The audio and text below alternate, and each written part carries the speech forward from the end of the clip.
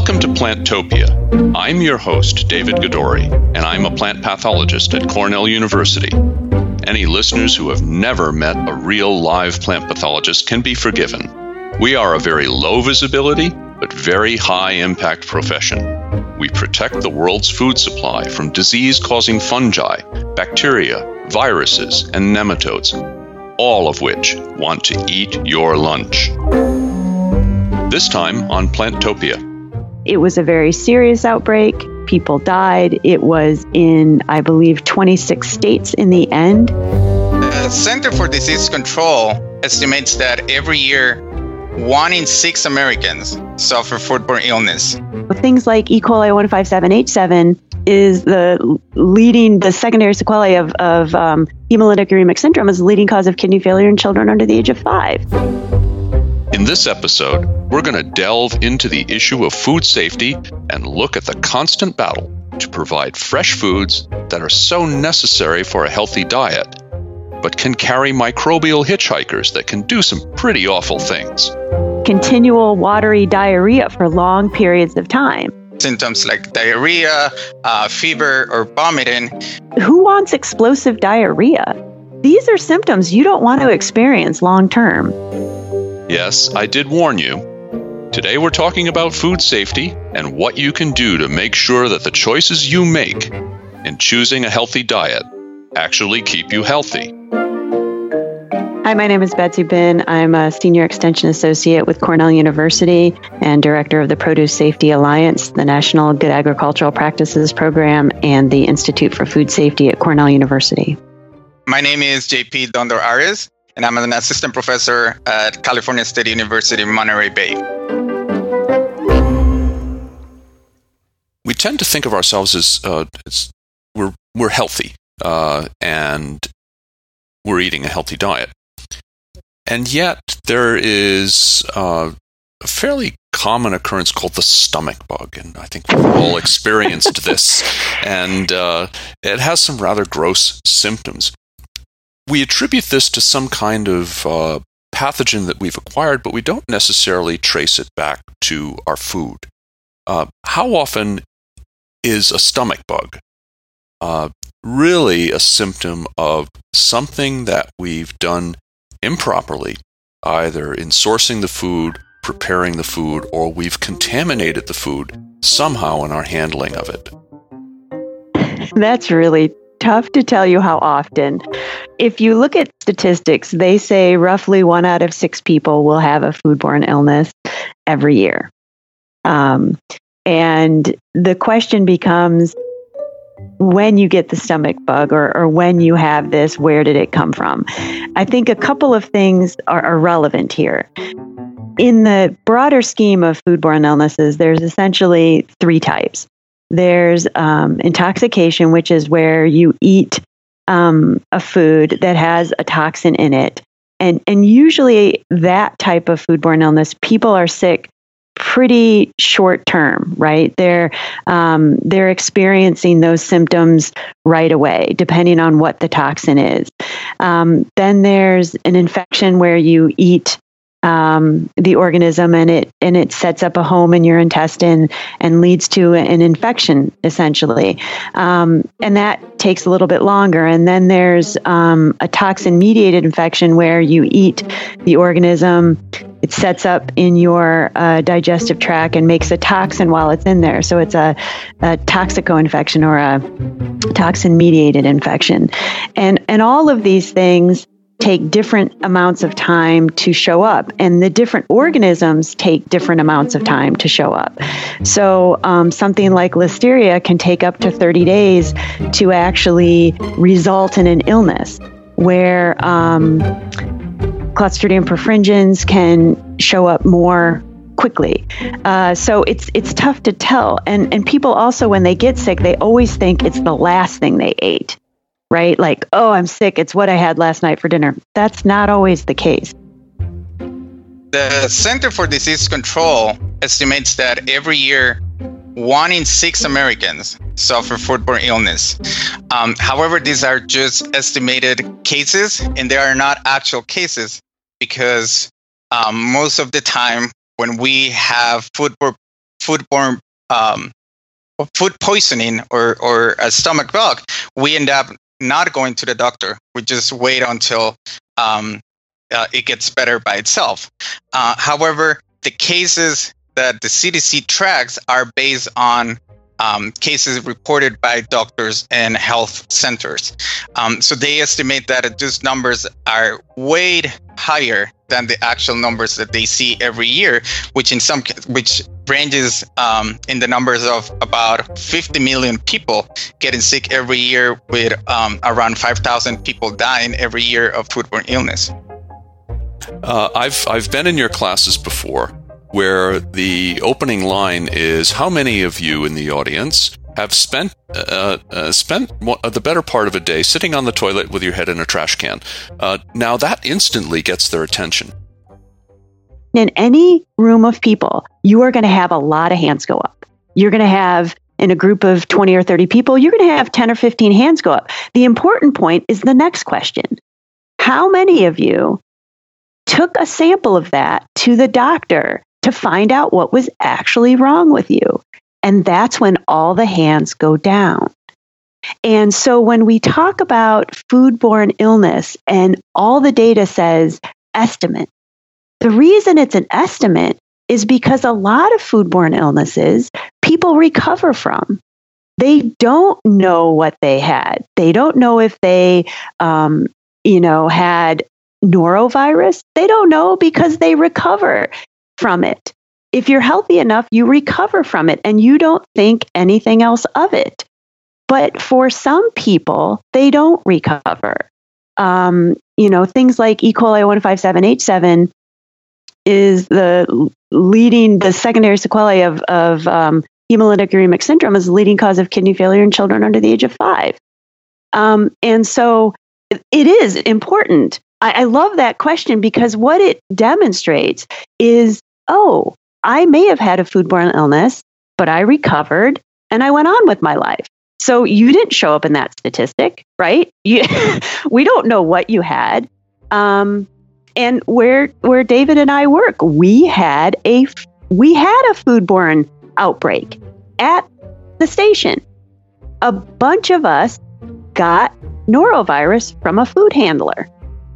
And we ended up reporting it to the health department. Why? Because we're scientists. Funny story, the health department lady told me she'd never been involved in a foodborne illness outbreak where more people had offered stool samples. I'm really concerned about eating a healthy diet, so I'm going to go to my local boutique market and get one of those little shopping carts, and I'm going to head for the produce section. Now I've folded out this special little seat that they've got in there for the celery, and I'm going to grab my water-spritzed celery bunch and plop it right in that convenient celery holder. What have I just done? Well, yeah. And today people are really trying to move away from plastic bags and stuff to protect the produce. But when you grocery shop, there's usually something else that goes in the top of that cart, and that's a baby or an infant. And so it is funny that people put the produce in the same place where babies' backsides tend to sit in a grocery store. That is an interesting thing that happens. How does one address this conundrum? There is a movement away from overuse of plastics, and yet partitioning the foods that we buy at the retail level is a really important step in preventing cross-contamination. So what's a shopper to do? When you shop, it is very important to think about where you're putting things in your grocery cart. And keeping things from getting cross-contaminated, both while you're shopping as well as in the bags between the grocery store and home, and then what you do at home. So the most likely result of cross-contamination is usually from raw meats to fresh produce, because fresh produce, if you eat it raw, doesn't receive a cooking step to kill what's on there. So when you're shopping, it's important to keep your raw meats away from your fresh produce so that you don't have that cross-contamination happen. So that's important both in the shopping cart, in the bags where the food is packed, and then, of course, when you get it home. Also comes into place while you're cooking to make sure, cutting boards that you use for raw meat are also not used for cutting up fresh produce. A big one we see with summer coming up is when people take stuff out to the grill, making sure that plate that you take that has the raw hamburgers on it, that plate comes in and immediately goes in the sink to get washed or into the dishwasher and isn't used either to put the cooked meat back on or to put fresh produce out on the plate either. Do you have any practical advice for exactly how people should or should not wash fruits and vegetables? The practical advice is rinse your fruits and vegetables prior to consumption under cool running water. That is the recommended advice from USDA. That is the advice I recommend. A lot of folks will ask, should I rinse my produce in diluted bleach solution? Should I add a little bit of soap? The answer is no. People are way more likely to get sick or poisoned from the chemicals in the bleach or the chemicals in the soap. And so those risks are higher. And on top of it, it's not really effective for washing the produce anyway. So on the studies they've done, it's produce has a lot of nooks and crannies. And so it's not really reducing your risks related to consuming the produce. It's really just increasing your risks of getting a chemical poisoning and not actually improving the safety at all.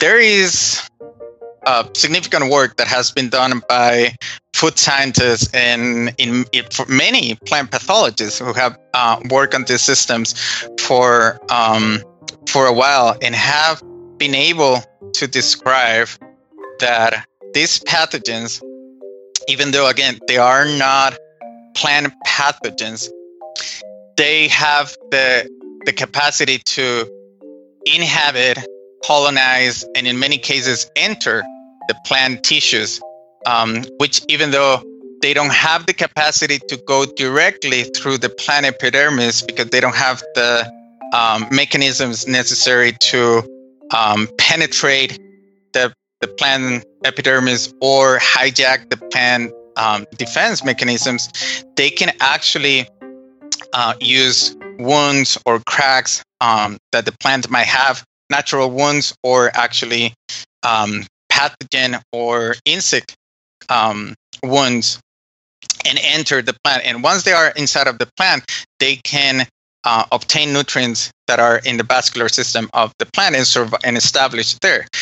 There are studies that have shown that once the pathogen has established or colonized a plant tissue, that they have the capacity, especially human bacterial pathogens like Salmonella and E. coli, they have the capacity to attach in an irreversible way, meaning that washing or even disinfection with bleach or any kind of product for washing produce is unable to reverse that attachment that the pathogen has established with the plant surfaces. We're encouraged to eat more fresh fruits and vegetables for a healthy diet. And yet, because these fresh fruits and vegetables are not cooked, they're more susceptible to transmitting a foodborne pathogen. So what's a vegetarian to do? Well, that's a great question. And as a matter of fact, when I did my PhD work with my former major professor, Dr. Jerry Barak at the University of Wisconsin, that was the first thing that she told me during my interview. She said, I don't want you to be afraid of working with foodborne pathogens or eating vegetables, because I am a vegetarian and her whole career is based on studying salmonella and plant interactions. I would say that there is definitely the risk of contamination or illness with consumption of fresh produce, just because despite the efforts of the industry of implementing pre-harvest and post-harvest interventions to mitigate or reduce the risk of contamination, there is not a killing step per se. We don't pasteurize or boil food that is supposed to be ready to eat fresh produce. So the fact that, yes, we are now eating more fruits and vegetables as a way to maintain a more healthy diet, which increases the risk of encountering these pathogens, the risk is very, very low. If you think about the numbers of cases that happen every year, foodborne illness cases that happen every year are very small. Yet outbreaks, multi-state outbreaks happen, and they are just the result of a perfect storm. Is nothing different than what we know in plant pathology as the disease triangle. You need to have a host, a pathogen, in the right environment. In the case of foodborne illness, you need to have that perfect storm. There's perfect conditions that lead to that contamination of the produce. And once that happens, it is almost impossible to get rid of this of that contamination, because if you think about these foodborne pathogens are not plant pathogens, so there is no symptoms or visual evidence of the contamination, which makes it really hard for the growers and the consumers to identify potentially contaminated produce. Well, you don't have to only eat fresh vegetables, right? So cooking your vegetables in some cases actually releases more nutrients than eating the vegetable raw. So it is important for a healthy diet that you eat a broad array of fruits and vegetables, but you don't have to feel limited to fresh fruits and vegetables. So I want to start there. We love eating fresh fruits and vegetables. That is true. As a nation, we enjoy eating fresh salads and raspberries, strawberries, blueberries. We absolutely enjoy eating all these things fresh, and that's a very good thing. But I do want to start by saying eating fruits and vegetables doesn't always have to involve eating fresh produce.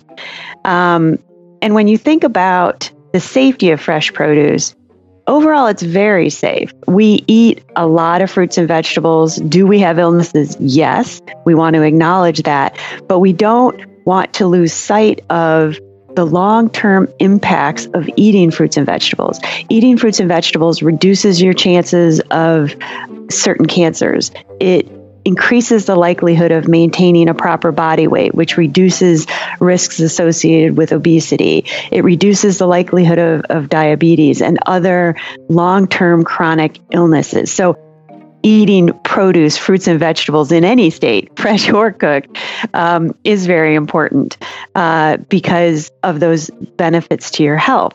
The issue is that sometimes we do have foodborne illness outbreaks associated with fresh produce. And how do we reduce those risks? When you think about it from a farm perspective, growers use what we call good agricultural practices, and they look at how they produce fruits and vegetables, including things like the water applied to the crop, how workers are trained to reduce risks during harvest, use of soil amendments, including manure. So ways to reduce risk during production is where the focus has been at the farm level, and that moves through the food system as it goes to retail and onto the consumer. Plantopia is brought to you by the American Phytopathological Society, or APS, to honor the United Nations celebration of 2020 as the International Year of Plant Health. Healthy plants can help us solve world hunger, stabilize the world's climate, protect our forests, and add beauty to our lives. Now, back to the show. I don't think I'm going to get out of this dilemma by shopping at an upscale store for organic produce, am I? No, as a matter of fact, organic products, organically grown produce have as much of a risk as conventionally grown produce. There have been several studies showing that both organic fertilizers can be sources of produce contamination, but in other cases, also there have been studies that shown that pesticide applications or the application of synthetic inputs can also contribute to the contamination of produce with these foodborne pathogens. So either organic or conventional produce have equal risk of being contaminated. It has to do with the practices that are used on individual farms. And I have been on some small farms that do things that scare me, and I have been on large farms that do things that scare me. And that I think when I say scare me, I mean they're doing things that are increasing the microbial risk to their crops. And so there is no one size fits all or one size is better or conventional is better than organic. It really has to do with what are the practices they are using on the farm and how do those practices reduce the microbial risks that are out there. It goes from farm to fork. Every person in the supply system, farmers, farm workers, packers, retailers, distribution networks, consumers, we all have a part to play in protecting the food system and ensuring that what we eat is safe. We all have a piece to play in that.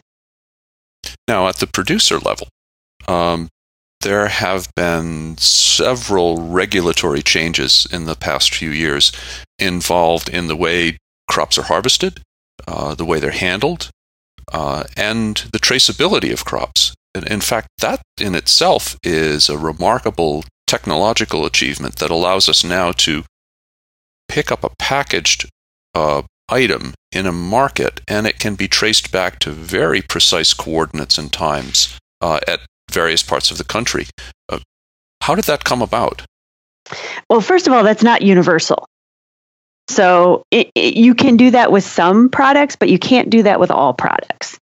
So, and how it came about, where it seems to be most likely to happen are in commodities that have had trouble in the past. After the 2006 spinach outbreak, the leafy greens industry engaged with the United States Department of Agriculture to establish the leafy greens marketing agreement, and that set a number of standards for the production of leafy greens, predominantly in California and Arizona, but other suppliers of leafy greens engaged with the LGMA as well.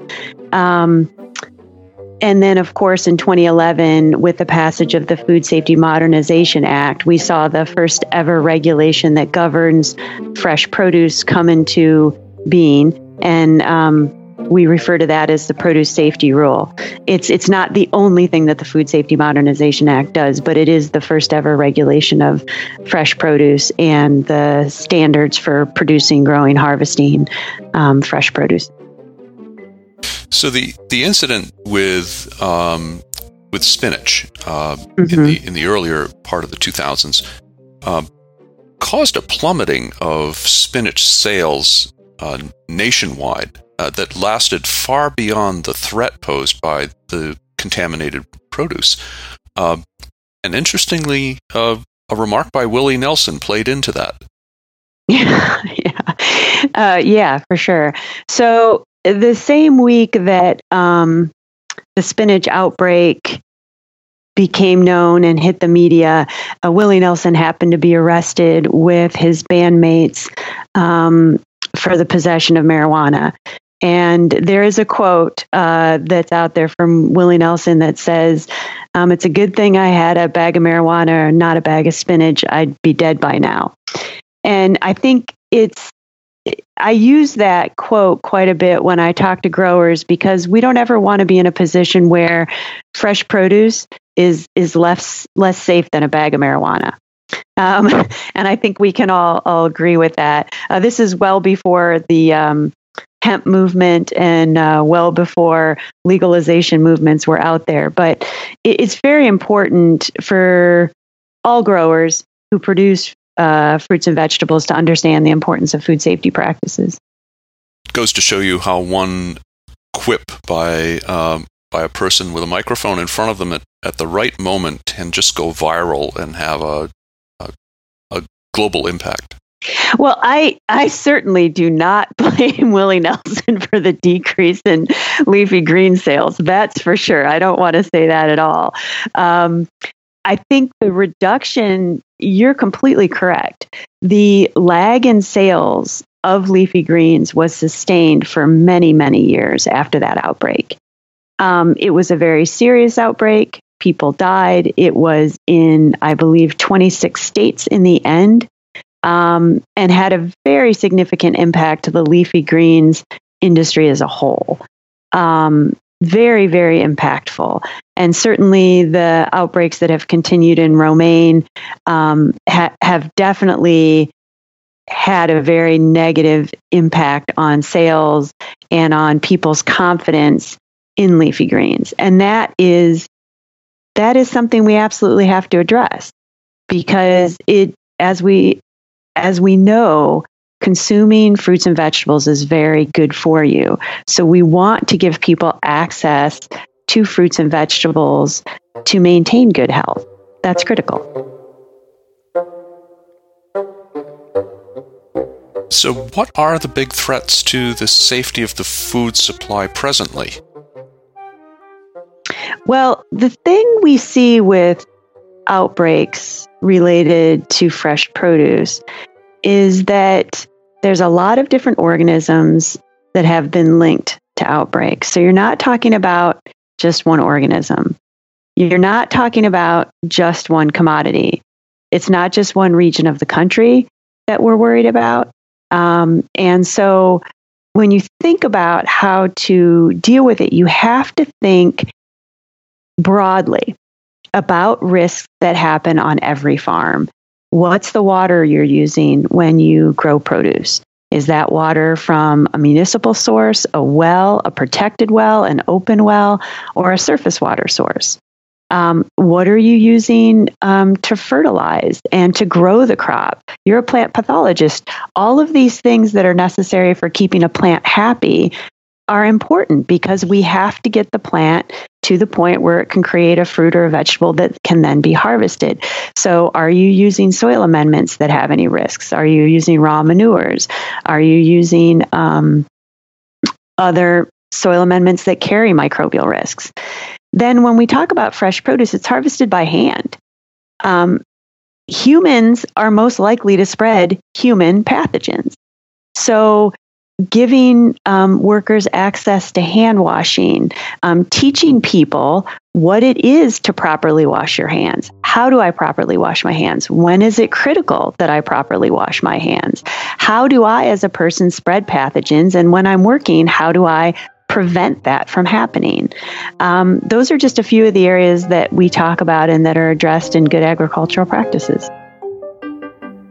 I might be a bit outside the curve on this, because I don't know if I've ever ingested anything that's made me sick. I eat very much like a dog. If I feel bad, I just go outside and eat some grass and lie down, and I'm fine.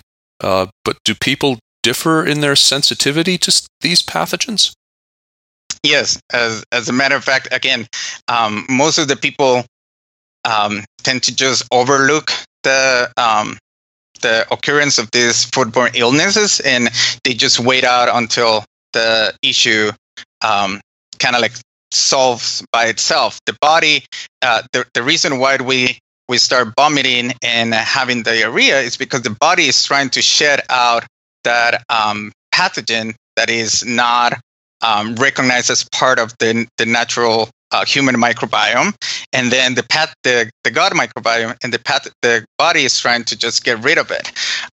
However, not all of us have the capacity to just wait until we get better, and the situation gets more complicated for people in risk populations, especially the elderly, young kids, and immunocompromised people that often cannot afford or don't have the baseline health condition that allow them to just fight the pathogen naturally. At the same time, it also can get it gets more complicated depending on the strain or the variation of the pathogen that is ingested. In the case of Salmonella, for example, you can pretty much just wait, and as long as you stay hydrated and you don't suffer any major issue, you could just wait until your body gets rid of it. But in the case of E. coli, for example, especially the Shiga toxin producing strains of E. coli, these are very toxic pathogens that produce this Shiga toxin compound that actually can lead it to kidney failure within a number of hours. I'm really glad you brought up the issue of immunocompromised people. And I think this is one of the things that consumers maybe don't pay as much attention to that they should pay attention to, is that people in our population are immunocompromised. Depending on the data you look at, there was this older publication where they looked at the population as a whole, and they said roughly 1 out of 4 people are immunocompromised in some way. What does this mean? Pregnant women, people under the age of 5, people over the age of 60. They broke it out into these categories, and they said if you add up all of these people, roughly 1 out of 4 people are immunocompromised in some way. And if you have somebody who is immunocompromised, if you have somebody who just came out of chemotherapy or just came out of a treatment where they are severely immunocompromised, you shouldn't be feeding them a lot of raw produce or raw food anyway, because they're really susceptible to getting sick. And it's important to understand that, again, eating fruits and vegetables, it doesn't have to be raw fruits and vegetables. I love sautéed spinach and other stuff like that that's very good for you. And then you have that cooking step to reduce the risks. So that's the important thing, is that if you have somebody who's immunocompromised, you really should be paying attention to what they eat and not feeding them things that put them at risk. If someone does suspect that they've been a victim of a foodborne illness, how do they go about reporting it, and to whom? Call the health department. If you think in my case, when I realized a bunch of us were sick, the first thing I did was call the health department. If you are sick, and I don't know, I guess I don't know if I'd use the word victim, right? Because some of this happens. It's not, a lot of people make them sick in their own households. I guess you could be a victim of bad sanitation in your kitchen. But if you're sick, you would go to the doctor. And hopefully the medical community, if they saw a bunch of people come in, would then, of course, report it. There are surveillance systems in the U.S. that gather that kind of information to make sure if there is an outbreak that those illnesses are linked together and that they can be identified together, so that they know if there's an outbreak, they can start to figure out where that contamination is coming from and stop that contamination getting into the population. So we do have a very good surveillance system that does that. I know you're not a medical doctor, but are there foods that would be beneficial to eat after an episode like this? Oh, yeah, I'm not a medical doctor. I know that. Do you mean this episode of this podcast, or do you mean an episode? maybe I think this might be a great weight loss program. This would just kill your appetite probably for the rest of the day.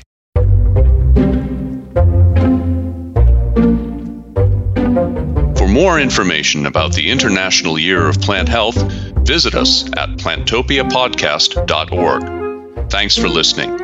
Our show is produced by John Bryce. Thanks also to Mark Gleason, Jim Bradeen, Laura Isles, and Roshni Karati. I'm your host, David Gadori, and you've been listening to Plantopia.